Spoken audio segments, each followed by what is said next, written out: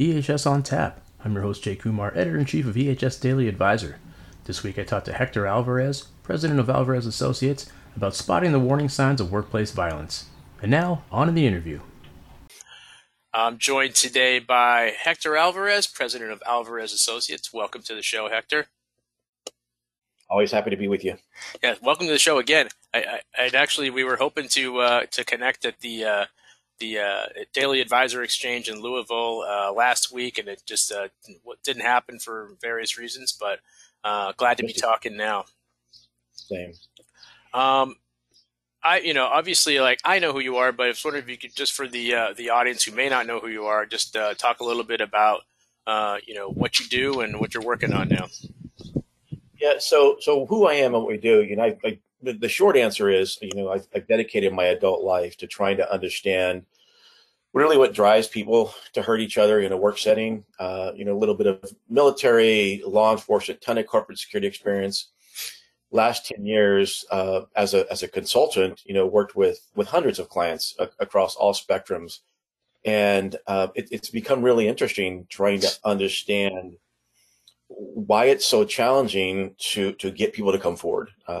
In so many cases, I come in after the fact and we quickly recognize there were warning signs, there were clues, and then there's this long list of reasons why people didn't come forward. And, I've probably assessed, thousands of cases, and I know, the folks that I work with have similar experiences, and it's the same story, like struggling to get people to come forward. We talked about this topic last year and the year before.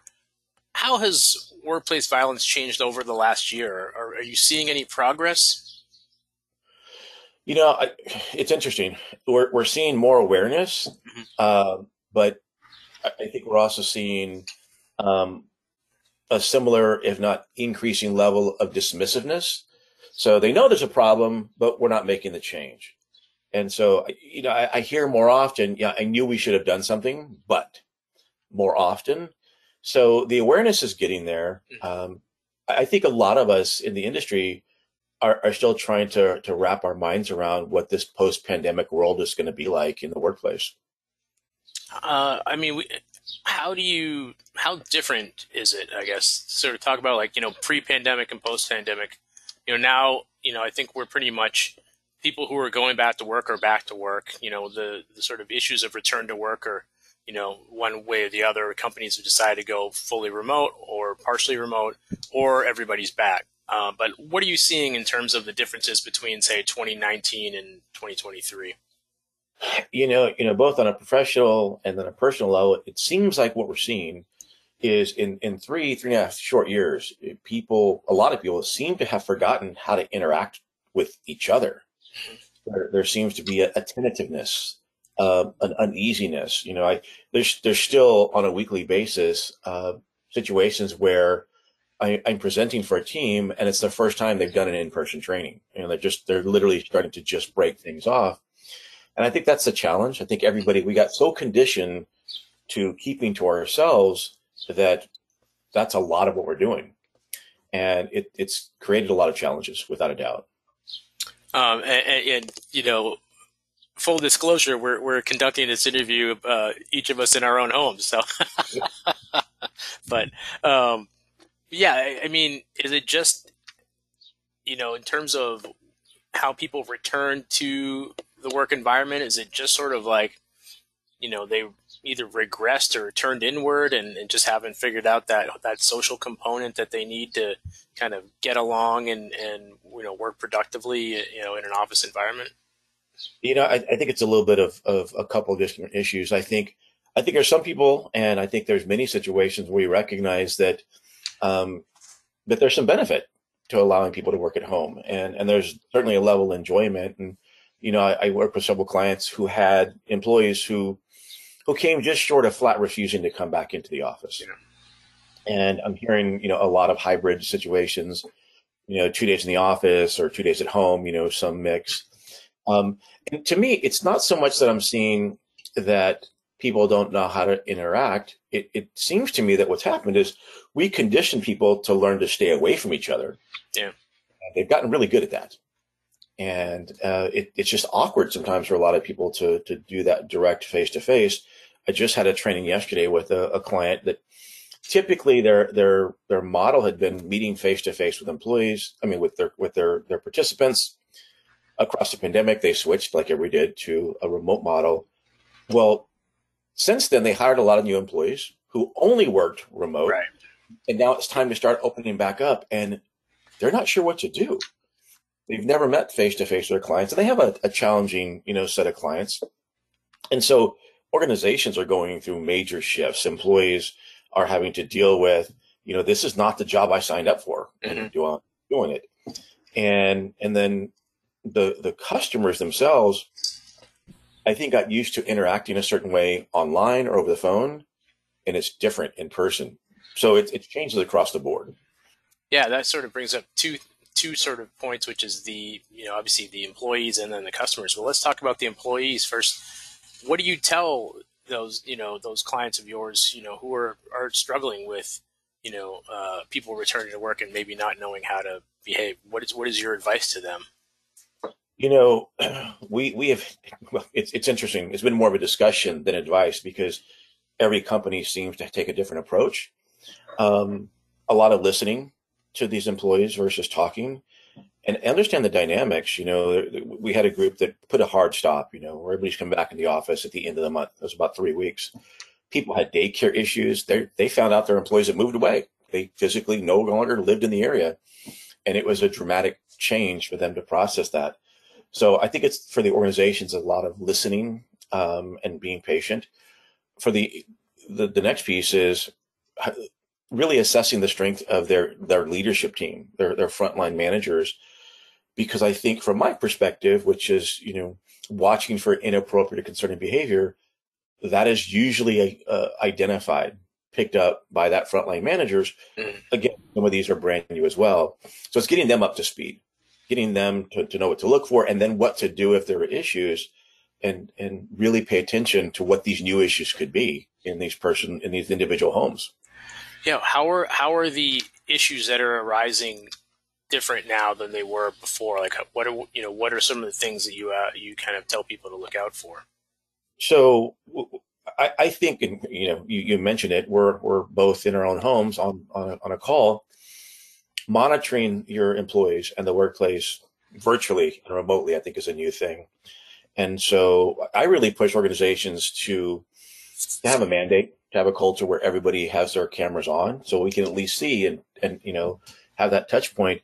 But some of the new things that we've seen are, I've had multiple situations where there's inappropriate behavior happening in the background. Okay, embarrassing. There's also been concerning behavior. I've worked, unfortunately, several situations where there was some level of interpersonal violence that was occurring. And so just imagine the setting. You've got a team meeting, multiple screens on display, and one of your employees is assaulted by somebody in their home, and how you would handle that. Do you direct intervene?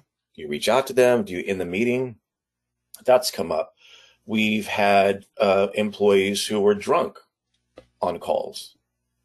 We've had employees who said inappropriate things, not realizing they're not muted. It would be akin to talking under your breath at a conference table, but how do you address it? And so there's this whole range of inappropriate behavior, but it's presented differently. That's the challenge. And then for the folks who are in the office, again, how are they how are problems emerging with those folks? So I worked with one company, fairly large. They doubled their size of employees across the pandemic. Many people have never met. Many managers never met their employees in person. And so as you're bringing them into the office, how do you know who your coworkers are? And so the need to focus on basics of security, everybody having a badge, badging in and out, so you know they belong, because you're around dozens, hundreds of people, and you have no idea they're actually your coworker. So there's been a renewed focus on some basic workplace security practices. The focus and effort of some of the physical security teams on doing that has been escalated, and they kind of shifted. A lot of our physical security teams were doing COVID mandates, temperatures, checking, paperwork, to now, are we allowing employees and authorized people in? Mm-hmm. And so that's the shift. How do I know that I'm working with a coworker has become a big challenge. Yeah. So let's talk about the other side of it, which is, when you're customer facing and dealing with, probably customers who are a little more aggressive than they used to be pre-pandemic. How is that manifesting itself? So one of the things that I always talk about with respect to interacting with customers is setting a baseline for the interaction, setting some expectations of how I'm going to behave, how we hope they behave. And what I just heard, and it was a really powerful statement yesterday, was the challenge sometimes is that for one particular client, they may interact a particular way online, another way over the phone, and then a completely different way in person. So how do you know which employee you're dealing with? I'm sorry, how do you know which customer you're dealing with, and which face they are presenting? And so that was a really unique challenge. And what they said is they have found, I have also found, that some people will be more aggressive, more inappropriate when it's remote or virtual, and then not so much in person. It's balancing all that. Yeah, that's the whole keyboard warrior thing, right? Yeah, exactly. And so she said, I had notes on this customer, and they're rude, they're obnoxious. All those interactions happen to be online, and when they were face to face with the customer, they were completely different. And so it's just a whole new set of parameters, and it's reestablishing each interaction based on what you're facing in front of you. But there's also been instances where you've got customers coming in who, for whatever reason, they've got shorter tempers. They're more, willing to lash out at, whoever it is behind the counter, at the desk. What are some things that sort of, you would recommend in terms of, those folks where, you might see it coming, you might not. Yeah, there certainly seems to be a cross section of the population that have turned into aggressiveness, that have turned into kind of a demanding style of requesting services. And I think a lot of people weren't pushing back through the pandemic. And so a lot of what we talk about is as an organization, I think you have to spend some time up front talking about what kind of culture you're going to have and what kind of behavior you're going to expect and then deliver. And a big discussion really is around creating a customer experience that everybody enjoys. Mm-hmm. Again, I was just, training yesterday. I was listening in the lobby at the beginning, and one heated conversation between the front desk staff and a client, it changed the tone and tenor of the entire lobby. Everybody in the room that I could just see visually got uneasy, got uncomfortable.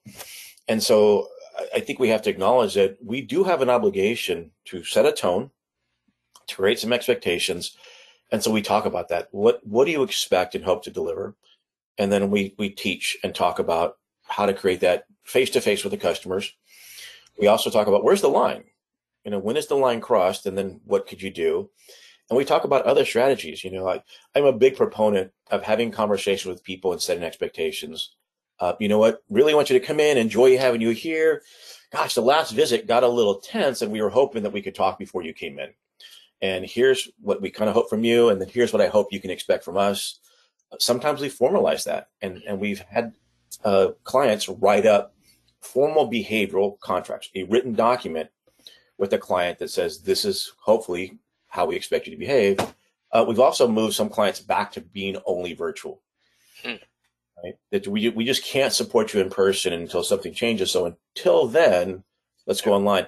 So the point is, the organization has to be prepared to take actions to manage that interaction. And what's the culture? What's the nature of that interaction going to be? Earlier, you talked about, obviously identifying and assessing threats. Are you seeing businesses getting better at this? Sort of as we've seen a lot of incidents, over the last several years. Are people, they know what to look for now? I think they're starting to ask more questions. I think knowing what to look for, people always call me and other people that do the same thing, and they want me to do a threat assessment as if it's a product. And the reality is it's much more of a process. It's understanding the dynamics. In California, we're being driven by several efforts. there's a Senate bill that's passed both houses and is in committee that will drive workplaces to do certain things, including threat assessment. There's also a supporting Cal OSHA bill, our health and safety organization. And so I think there's more of an awareness and more of an incentive coming to know what to look for. The hurdle goes back to what we talked about at the beginning. We have to get past awareness. Awareness is not enough. It's that awareness plus action will help out. And I still have stories that tell me where there's been an incident or a staff assault, and I'm making air quotes. Everybody knew that patient, that person was a problem, but reluctant to take action. Yeah. And so getting people comfortable acting on what they know is wrong. That's the big hurdle. And one sort of thing that we've seen repeatedly in a lot of cases, including I think the Louisville incident that happened not too long ago, was former employees who come back armed and for whatever grievance start to shoot the place up or act out. How are you advising businesses to deal with former employees, especially if it doesn't end well? Yeah. One, I think it's critical, imperative, just decide of a requirement that organizations, big or small, have some form of formal behavioral threat assessment team.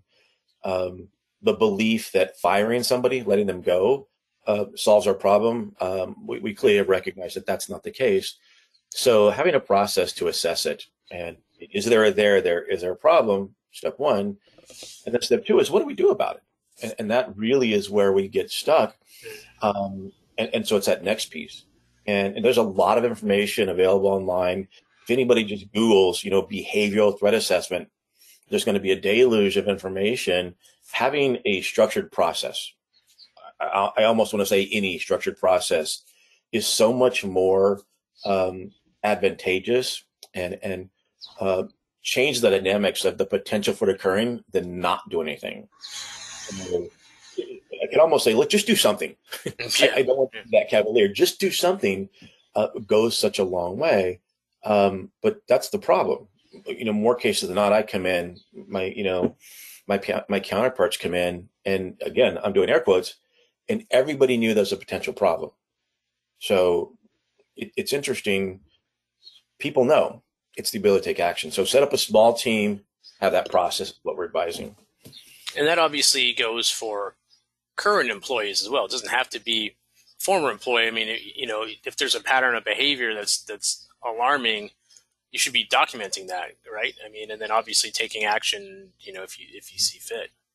Yeah, one thing you'll hear me talk about in all my presentations as training is I think leaders who are in a position to oversee the prevention of violence really need to know, and this is being very paternal, really need to know the four domains of workplace violence, and understand their risk and be able to identify the warning signs.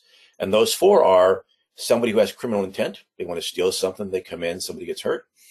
Type two is that interaction between us and a customer, and it goes sideways. Classic is, think of a patient, think of a library customer, and that relationship goes sideways. Type three has to do with our coworkers, current or past, and something about that nature. And the fourth category of workplace violence is personal relationships. They have no legitimate business with the organization, but there's some relationship with the employee. You really have to understand the risk factors and the warning signs of all four categories. If there's to me, that's the ABC of preventing violence, is understanding those four domains. And obviously, especially with the domestic interpersonal issues, the employee who's dealing with that, who may have an abusive spouse or partner, may not say anything to you. So you kind of have to really be paying attention if you notice that their behavior is changing, right? Yeah, and we could spend multiple shows talking about domestic violence and personal relationships. It is very personal, and it's very intimate, and so having a relationship with your employees that they can trust you.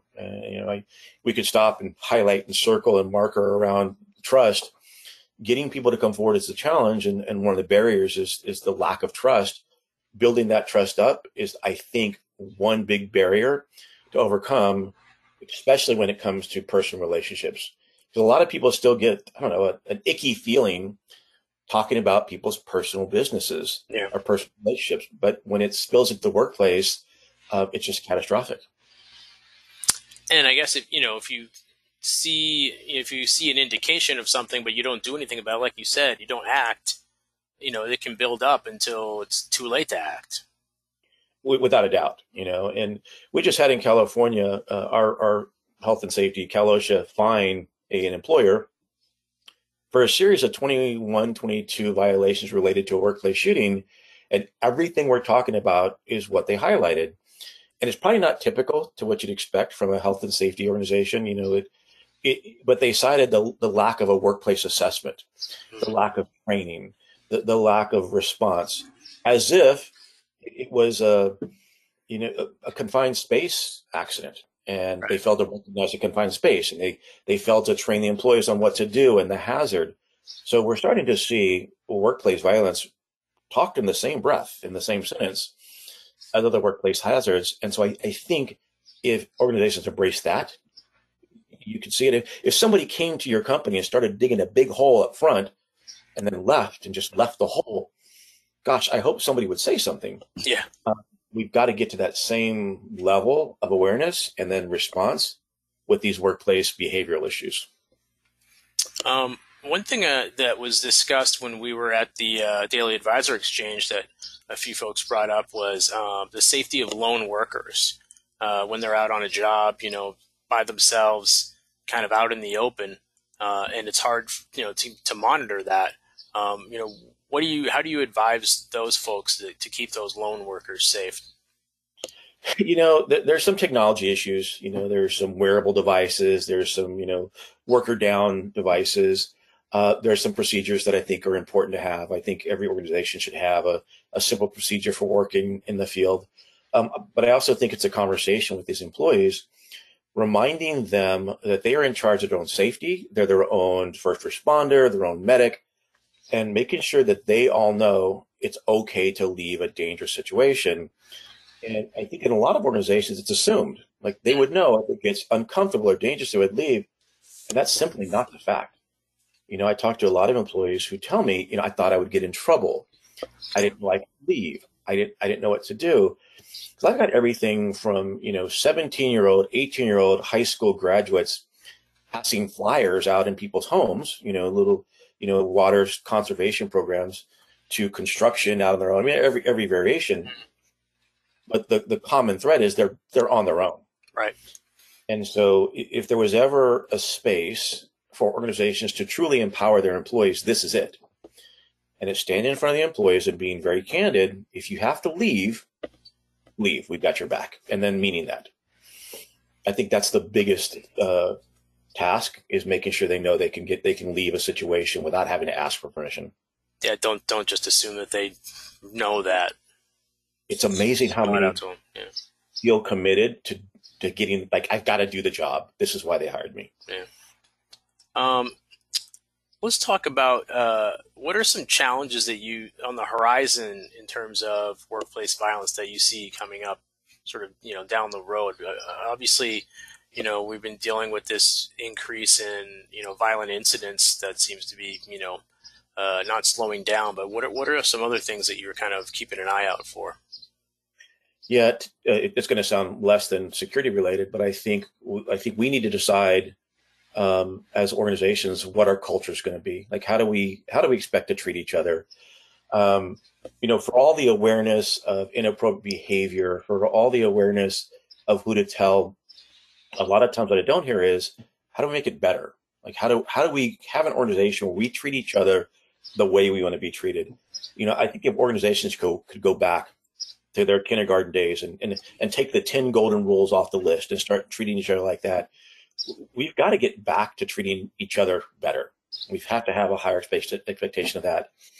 We have to get over this, you're either with me or against me. And somehow, and especially with the election, series coming up, I get nervous because I don't care what your beliefs are, you're wrong, right? There's no middle of the road. So I think we have to allow for conflict and discussion. I think that's part two. And then it's all the other infrastructure. in how we handle the response to these problems. We have a big mound, a big hill to overcome.